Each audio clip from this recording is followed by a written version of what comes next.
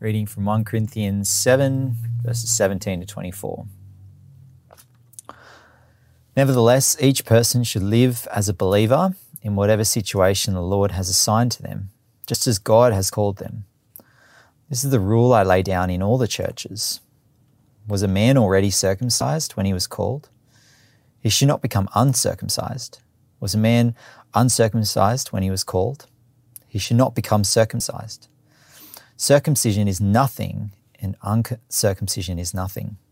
Keeping God's commands is what counts. Each person should remain in the situation they were in when God called them. Were you a slave when you were called? Don't let it trouble you, although you can gain your freedom. If you can gain your freedom, do so. For the one who was a slave when called to faith in the Lord is the Lord's freed person. Similarly, the one who was free when called is Christ's slave. You were bought at a price. Do not become slaves of human beings. Brothers and sisters, each person, as responsible to God, should remain in the situation they were in when God called them.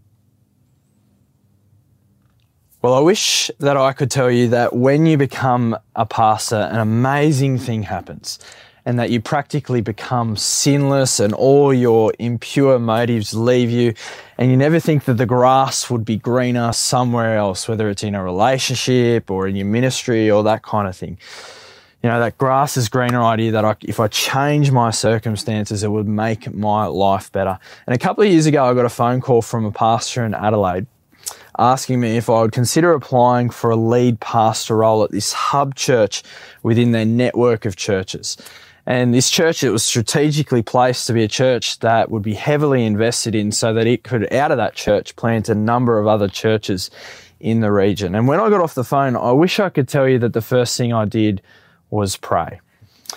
I wish I could tell you that I turned immediately to meditate on the Word of God, or I went into a network of relationships asking for wisdom. What I immediately did was turn to my computer and type in domain.com.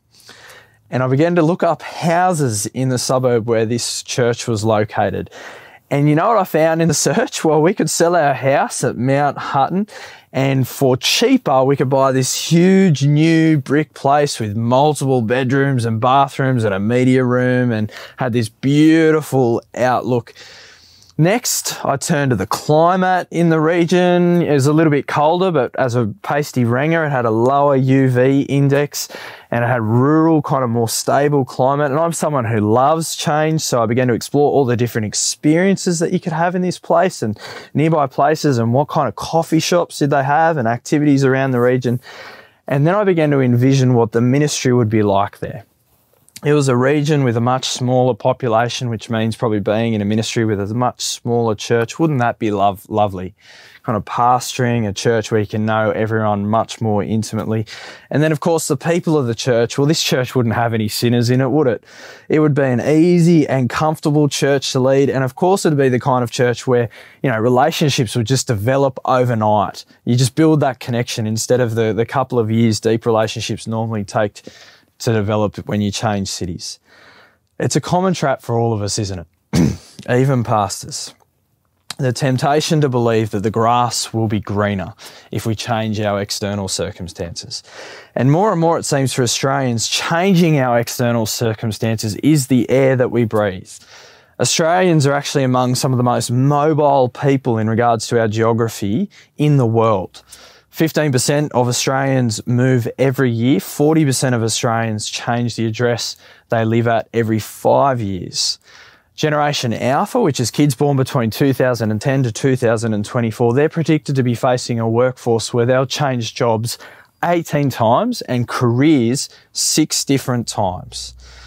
A recent study by the National Australia Bank suggests about 20% of Australians changed their jobs in the last year. Why? What were the deep kind of underlying reasons for those changes? For the pursuit of a greater purpose, fulfillment, contentment, and a better work-life balance lifestyle. It was the pursuit of the grass being greener by changing my external circumstances for many people. And in this passage in 1 Corinthians chapter 7, 17 to 24, Paul reminds us that as Christians, our worldly external circumstances, things like our jobs, our relationships, they pale in comparison to living for Jesus and the new creation. And doing that in whatever worldly external circumstances we find in is the priority for a Christian. Now, throughout chapter 7, Paul is essentially unpacking what it looks like to live for Jesus in a bunch of different relationship statuses. You know, if you're married to a believer, this is what it looks like. If you're married to an unbeliever, this is what it looks like. If you're not married, if you're betrothed or pledged to be married, if you're widowed or divorced, he's unpacking all of those complex relationships. And throughout chapter 7, there's actually this nuanced principle that holds the whole passage together. And it's this principle in verse 17 to 24 that he's really explicit about. It's the theological kind of center to the whole passage of chapter 7 in this passage. And Paul's broad principle is generally, throughout this whole chapter, is whatever relationship status you find yourself in when you become a Christian, remain in it. Your Facebook status in terms of your relationship shouldn't be changed too much. Now, let me show you how this principle is actually at work throughout chapter 7 before we get into verses 17 to 24. So have a look down at your Bibles in verse 8. Now, to the unmarried and the widows, I say, it is good for them to stay unmarried as I do. Remain as you are. Or look at verse 10. To the married I give this command, not I but the Lord. A wife must not separate from her husband. Remain as you are.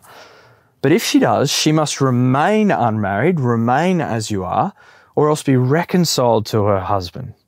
Or if you look down at verse 26, because of the present crisis, I think that it's good for a man to remain as he is. Remain as you are. Or look to verse 39. A woman is bound to a husband as long as she lives, but if her husband dies and that status changes, she's free to remarry anyone she wishes, but he must belong to the Lord. He must be a Christian. But look at the principle in verse 40. In my judgment, she's happier if she stays as she is. Remain as you are. Now, there are some commands in the Bible that are absolute. For example, do not murder, do not commit adultery, do not commit any act of sex outside of marriage between husband and wife. Love God with every part of yourself. They're kind of absolute commands. This is not really one of those. This is more of a principle to remain as you are, with some complexity and some exceptions to actually how we work that out. But if you're married, Paul's big principle is stay married, remain as you are. If you're single, stay single, but with nuances and complexity. And the biggest thing I think he wants us to understand from these verses is that there is actually something more important than our relationship status or our worldly external circumstances. There's a bigger perspective to grasp that actually guides all decisions and impacts how we live through our worldly circumstances. Now, in verses 17 to 24, the structure is actually really helpful as Paul kind of outlines it. Essentially, 3 times he hits the principle in verse 17, 20, 24. And then in between the principle, he deals with 2 examples to kind of flesh out the principle for us. So principle 1 is circumcision, or example 1 in verse 18 to 19 is circumcision, uncircumcision. And example 2 in verses 21 to 23 is slave and free. And so what we're going to do is just really think about the principle in those 3 key verses, look at those 2 examples, and then apply it into our lives today as Christians. So have a look at verse 17 as Paul begins kind of unpacking this principle really explicitly. He says, nevertheless, each person should live as a believer in whatever situation the Lord has assigned to them, just as God has called them. This is the rule I lay down in all the churches. Now, each person, not some people, but each and every individual, he says, should live as a believer, as a Christian, as someone who follows Jesus, as someone who knows they are washed and sanctified and justified. They should live as a believer in whatever worldly circumstances the Lord has assigned to them. Even our worldly circumstances, our station in life is under the sovereign hand of God here. He says that it's assigned to us. In God's sovereignty, He's assigned you a relationship status. He's given you a job or lack thereof. He's given you a geographical place in which you live. He gifts all of those things to us. They are a gift, whatever worldly circumstance we're in. But the emphasis he places here in this verse is in whatever worldly circumstance you're in, you should live as a Christian in that circumstance if you are one, just as God has called us to. And notice this isn't contextual just for the Corinthians, but this is the rule he says he lays down in all the churches. This is for every single Christian. Now have a look at verse 20 as he speaks of remaining in these worldly circumstances. Verse 20 says each person should remain in the situation they were in when God called them.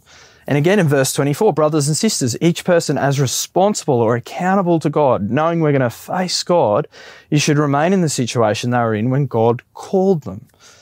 So Paul's principle for all Christians, our default posture is to remain in whatever situation we find ourselves in, whatever worldly circumstance, when God called us to be Christians.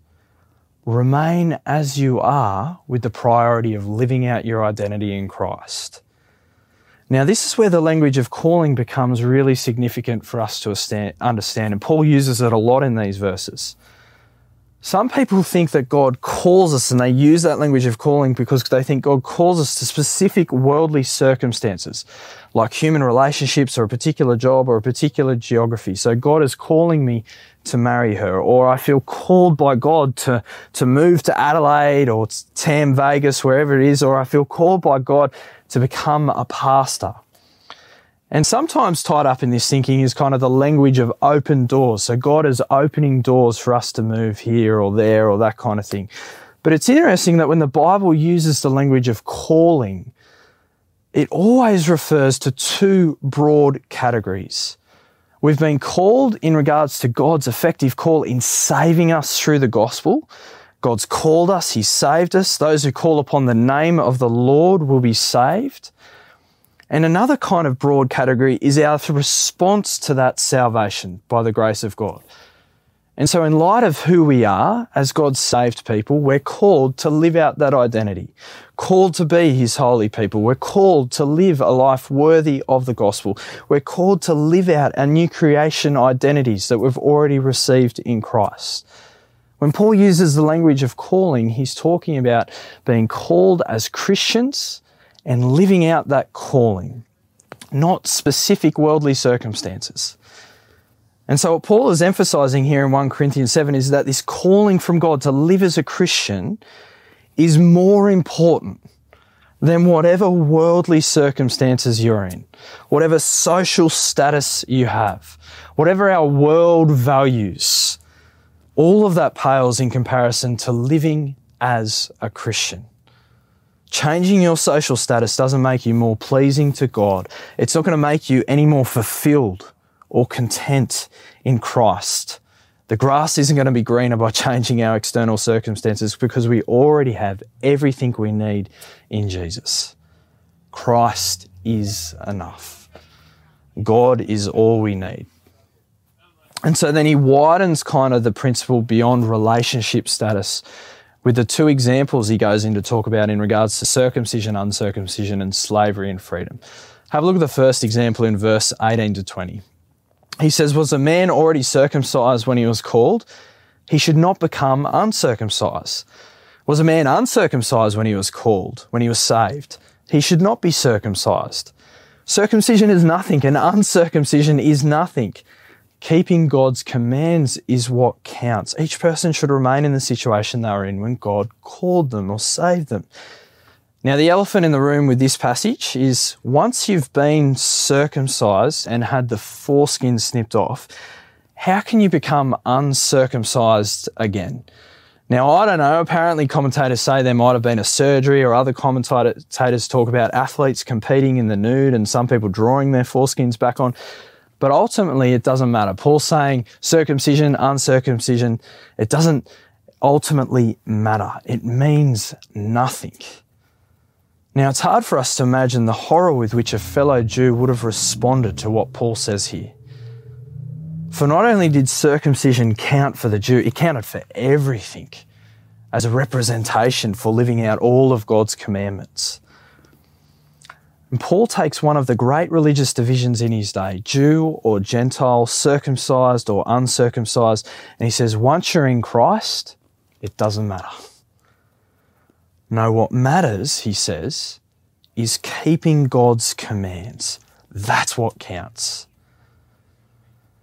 And applying that into relationships in chapter 7, he's saying if you're married, that's great. If you're single, that's great. What matters more than those relationship status, though, is keeping God's commands in the context of these passages of fleeing sexual immorality and pursuing holiness. Keeping God's commands is what counts. And that becomes this primary lens which Christians therefore view all our worldly circumstances through. Does this worldly circumstance that I'm in help me to keep God's commands? Does it help me to love God and love others better? The New Testament kind of summary for what the law and God's commands are. Now, Paul says a similar thing as what he says here in 1 Corinthians 7 in Galatians as well, when he says, for in Christ, neither circumcision nor uncircumcision has any value. The only thing that counts is faith expressing itself through love. Our union with Christ changes everything. Our relationship with Jesus changes everything. Circumcision, Jew, Gentile, doesn't matter anymore. In 6:15 he says, neither circumcision nor uncircumcision means anything. What counts is the new creation. And so as Christians, living out God's love, the gospel, the new creation, they're the things that count now. Your call to salvation and receiving your new creation identity matters more than anything else in this world. And living out that calling by showing sacrificial love, making disciples, preaching the gospel, glorifying God with our godliness in everything we do, that is what counts now. That is more important than good worldly responsibilities and statuses, whether it's relationships, whether it's a job you do, where you live, whatever it is. Now, if that isn't radical enough, then he turns for his second example to the idea of slavery and free. Have a look at verse 21. He says, were you a slave when you were called? Don't let it trouble you.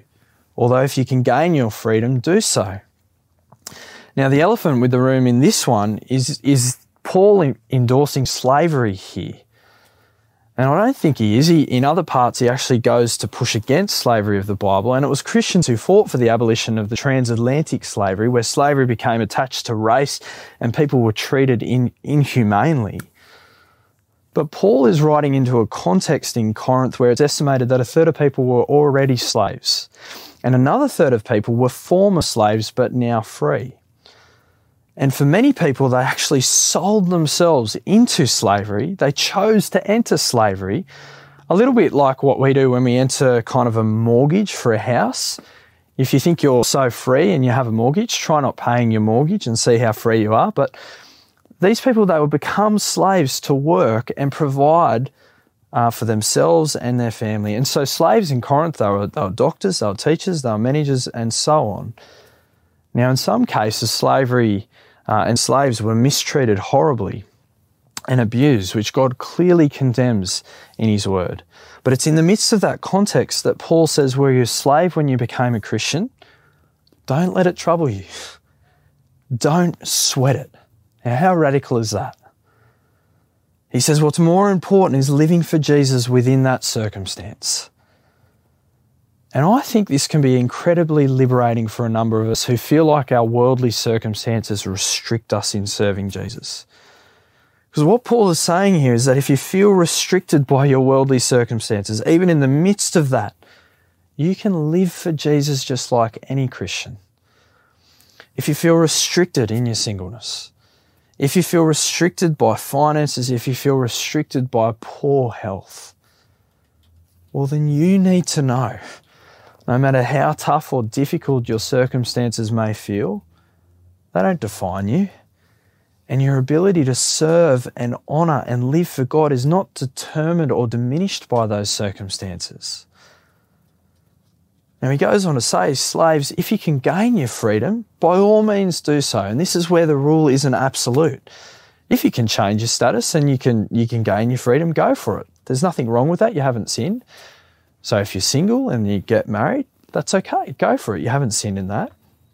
But just don't think this great change in social status or relationship status or worldly status, these things that matter to the world, is going to change one bit how God already views you in Christ.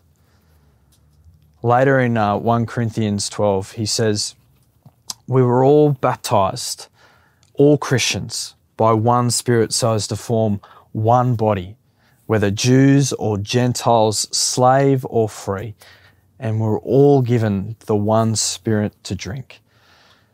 In Christ, by his Spirit, we've all been baptized or immersed into his body, the local church. We've all been made new to be able to drink now from that one Spirit, the living water of eternal life. That is who we are when we put our trust in Jesus, no matter our worldly status, slave, free, Jew, Gentile. And Paul goes on to expand on this identity we are to have in verse 22 of chapter 7.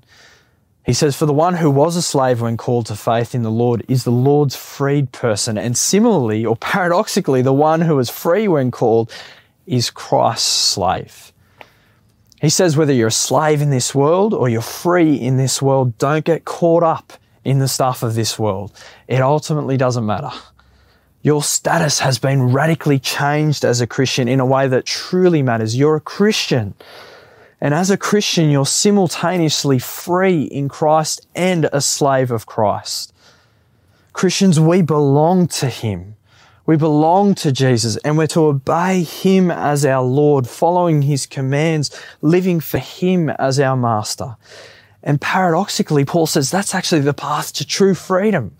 That's the path to true peace and contentment and life to the full. That's where the grass is greener, in Christ. And so it's less important about whether you're a slave or not, but who you are a slave to. It's more important about the character of your master and your Lord. Is your master or Lord a human relationship? Do you have an idol of marriage? Do you have an idol of a worldly status or of a job? Or is your master Jesus? Because look at what kind of Lord, look at what kind of master Jesus is in verse 23. Paul says, you were bought at a price. Remember this. This Lord, this master, he laid down his life for you. He spilt his own blood for us on the cross. Despite our sin, this Lord, he's the best. He first served us, giving his own life as a ransom, so that by his grace alone, what do we get in return? We get an eternal relationship with him. We get peace with God, the path of true freedom. So Paul says, this is who you are. You're slaves to Christ. You were bought at a price. You belong to him. So verse 23, don't become slaves of human beings. Don't become slaves to human relationships, thinking that marriage and singleness is the be-all and end-all or whatever worldly status. Don't become slaves to anything in this world. If you have a look over to verse 31, he says, don't become engrossed to things of this world, for this world or things of this creation of which marriage is a part of, this world in its present form, they're going to pass away. Friends, when you become enslaved to this world, citizens of this world, they love this world because for them there's nothing else. So let us eat, drink or be merry because tomorrow nothing else is going to happen. There's nothing else to do. And so living for money or living for career or living for lifestyle becomes the best that this world has to offer. But in Christ, there's so much more on offer. In the new creation, there's no married or unmarried because we're all married to Christ, our good Lord. There's no Jew, Gentile, slave or free, doctor, lawyer, rich or poor, for Christ is all and is in all, and we are all in him. And so, friends, this shapes our motivations and our lifestyles. We live not by this creation anymore, but motivated by the creation to come, the new creation.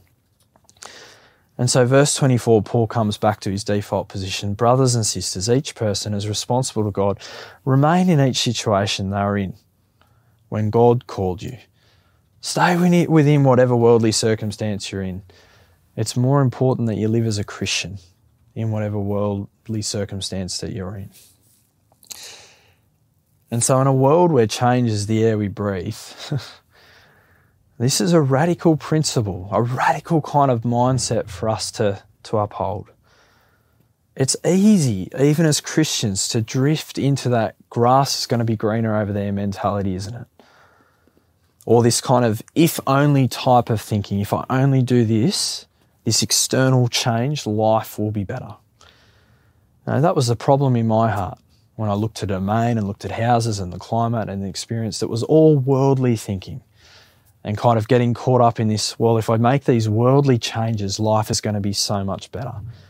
Friends, that is Satan lying to us. And there's so many kind of ways that this plays out in our thinking, isn't it? You know, where we live. If only I change location to that beautiful part of the world, then I'll be content and life will get sorted. Or jobs. If only I get that promotion or I change jobs, then there wouldn't be any conflict in the new workplace, or there no bureaucracy there, or make my work-life balance easier. Or we bring that kind of if-only thinking into parenting. If only I was out of the rug-rat stage or out of the nappy stage or the 2-year-old tantrum stage, then we'll be trouble-free when the kids reach adolescence, right? Or we bring that if-only thinking into our housing. If only I owned a house, I could make it more welcoming, more of a home. Or if only I didn't have this health condition, then I'd be able to serve God better. Or if only I change churches, then I won't be sinned against, or I'm going to have deeper relationships at the next church. Or if only I was married, I'd feel more fulfilled and less lonely. Or if only I wasn't married, I'd have less of a headache. Or if only I was married to a better person. Or if only I had a little affair with that person, then I'd feel more content, more valued, more appreciated. See, the problem with the grass is greener kind of mentality, or the if only kind of thinking, is that 9 out of 10 times the problems we face in this world are due to the brokenness of this world and the brokenness within my heart. And so when we change our worldly circumstances in this world, we bring our broken selves with us and we find ourselves in a new broken situation in this world. The Australian Bureau of Statistics have stats in 2020 for divorce rates, and while only 30% of first-time marriages end in divorce, it's 60% of second marriages who have already had a divorce that will end in divorce. People who believe the lie, changing that status is going to fix the problem, but we're actually just bringing our broken selves into it. You can get rid of the external circumstances, but you can get rid of a spouse. But that doesn't change the problem within us or the broken world out there. Only Jesus can do that. We need to remember that changing our external worldly circumstances isn't going to make us more fulfilled. And for Christians, it certainly won't make you any more appealing or acceptable to God. That's all been done in the work of Christ, not by our works. And so in light of our relationships in 1 Corinthians 7 and the complex relationships, what Paul is saying here really is that being married or single is of no eternal significance. You're not more or less of a person if you're married. You're not more Christian or less Christian if you're single. It's an eternal insignificance. And the peace of God is not found in things of this world. True freedom and contentment is found only in Christ and living for the new creation. Friends, you can't get any more appealing to God than the washing and the new identity that you've already been given through Jesus' death. So what counts now for Christians is living out what we've already been called to be, going all in for Jesus in whatever worldly circumstance we are in now. And so Paul says as a default, remain in whatever worldly circumstance you are when you became a Christian. Sure, you can change, there's wisdom in changing, but what's of more importance and more significance than changing our worldly status is our calling to live out the salvation we have in Christ. To live out that calling, living lives worthy of the gospel in whatever situation we find ourselves. Now, just to finish, it's helpful again to point out that this is a principle, not an absolute command. And Paul even says there's some freedom and exceptions for this principle. So as a slave, if you have the opportunity to gain your freedom, then do so. It doesn't really matter.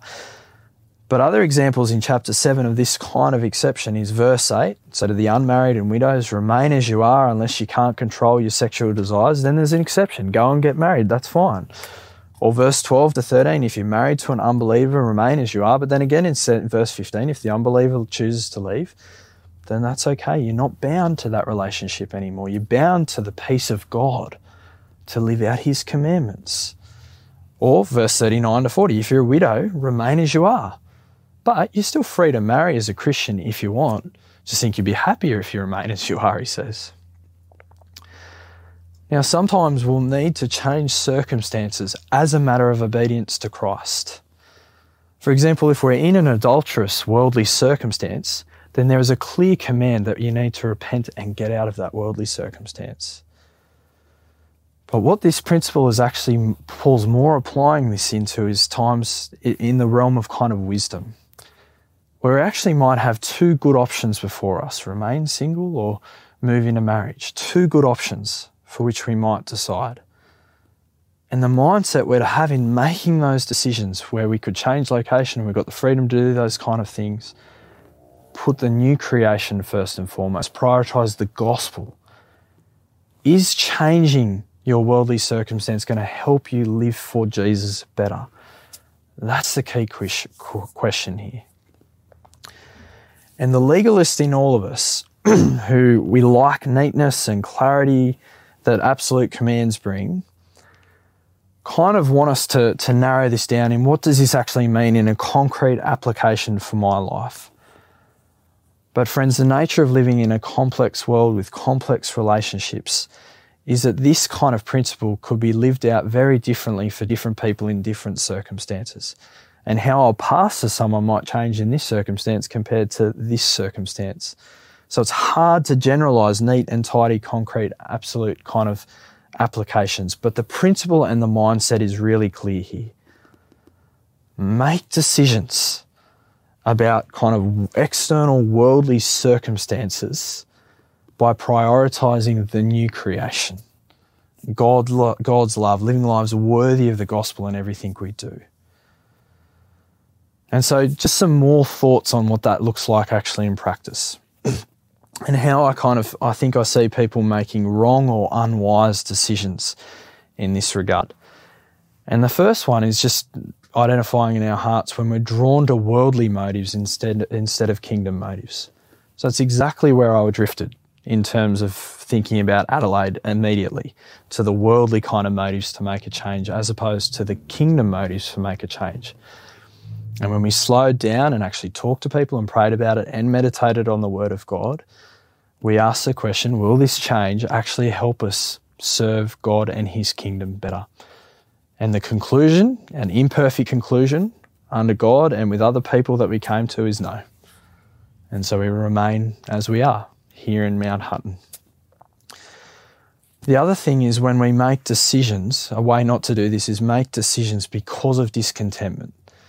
That is a very, very dangerous kind of position to be in. You know, oh, my current job sucks and I'm really not enjoying it, so I'm going to go find a new job. And so that's the primary motive for why we're making a change. You've got to be very careful thinking there that the grass is going to be greener, because often it won't. You're taking yourself and into another broken environment there. Another way I see this is when people move church for a job. And I'll ask the question, what church are you going to serve Jesus with at this new place? And the person will answer, I haven't thought about that yet. And that's when alarm bells start going. Because again, that's reflective of a person who's not prioritizing the kingdom and thinking about, well, what's the opportunity I'm going to have to serve Jesus in the way God has designed us as part of a body of Christ in a local church to be on mission. When people have decisions like that, and they've made it themselves and they haven't sought the wisdom of godly people they trust to help them, that is a recipe for pride and individualism and a recipe to be prioritizing the things of this world.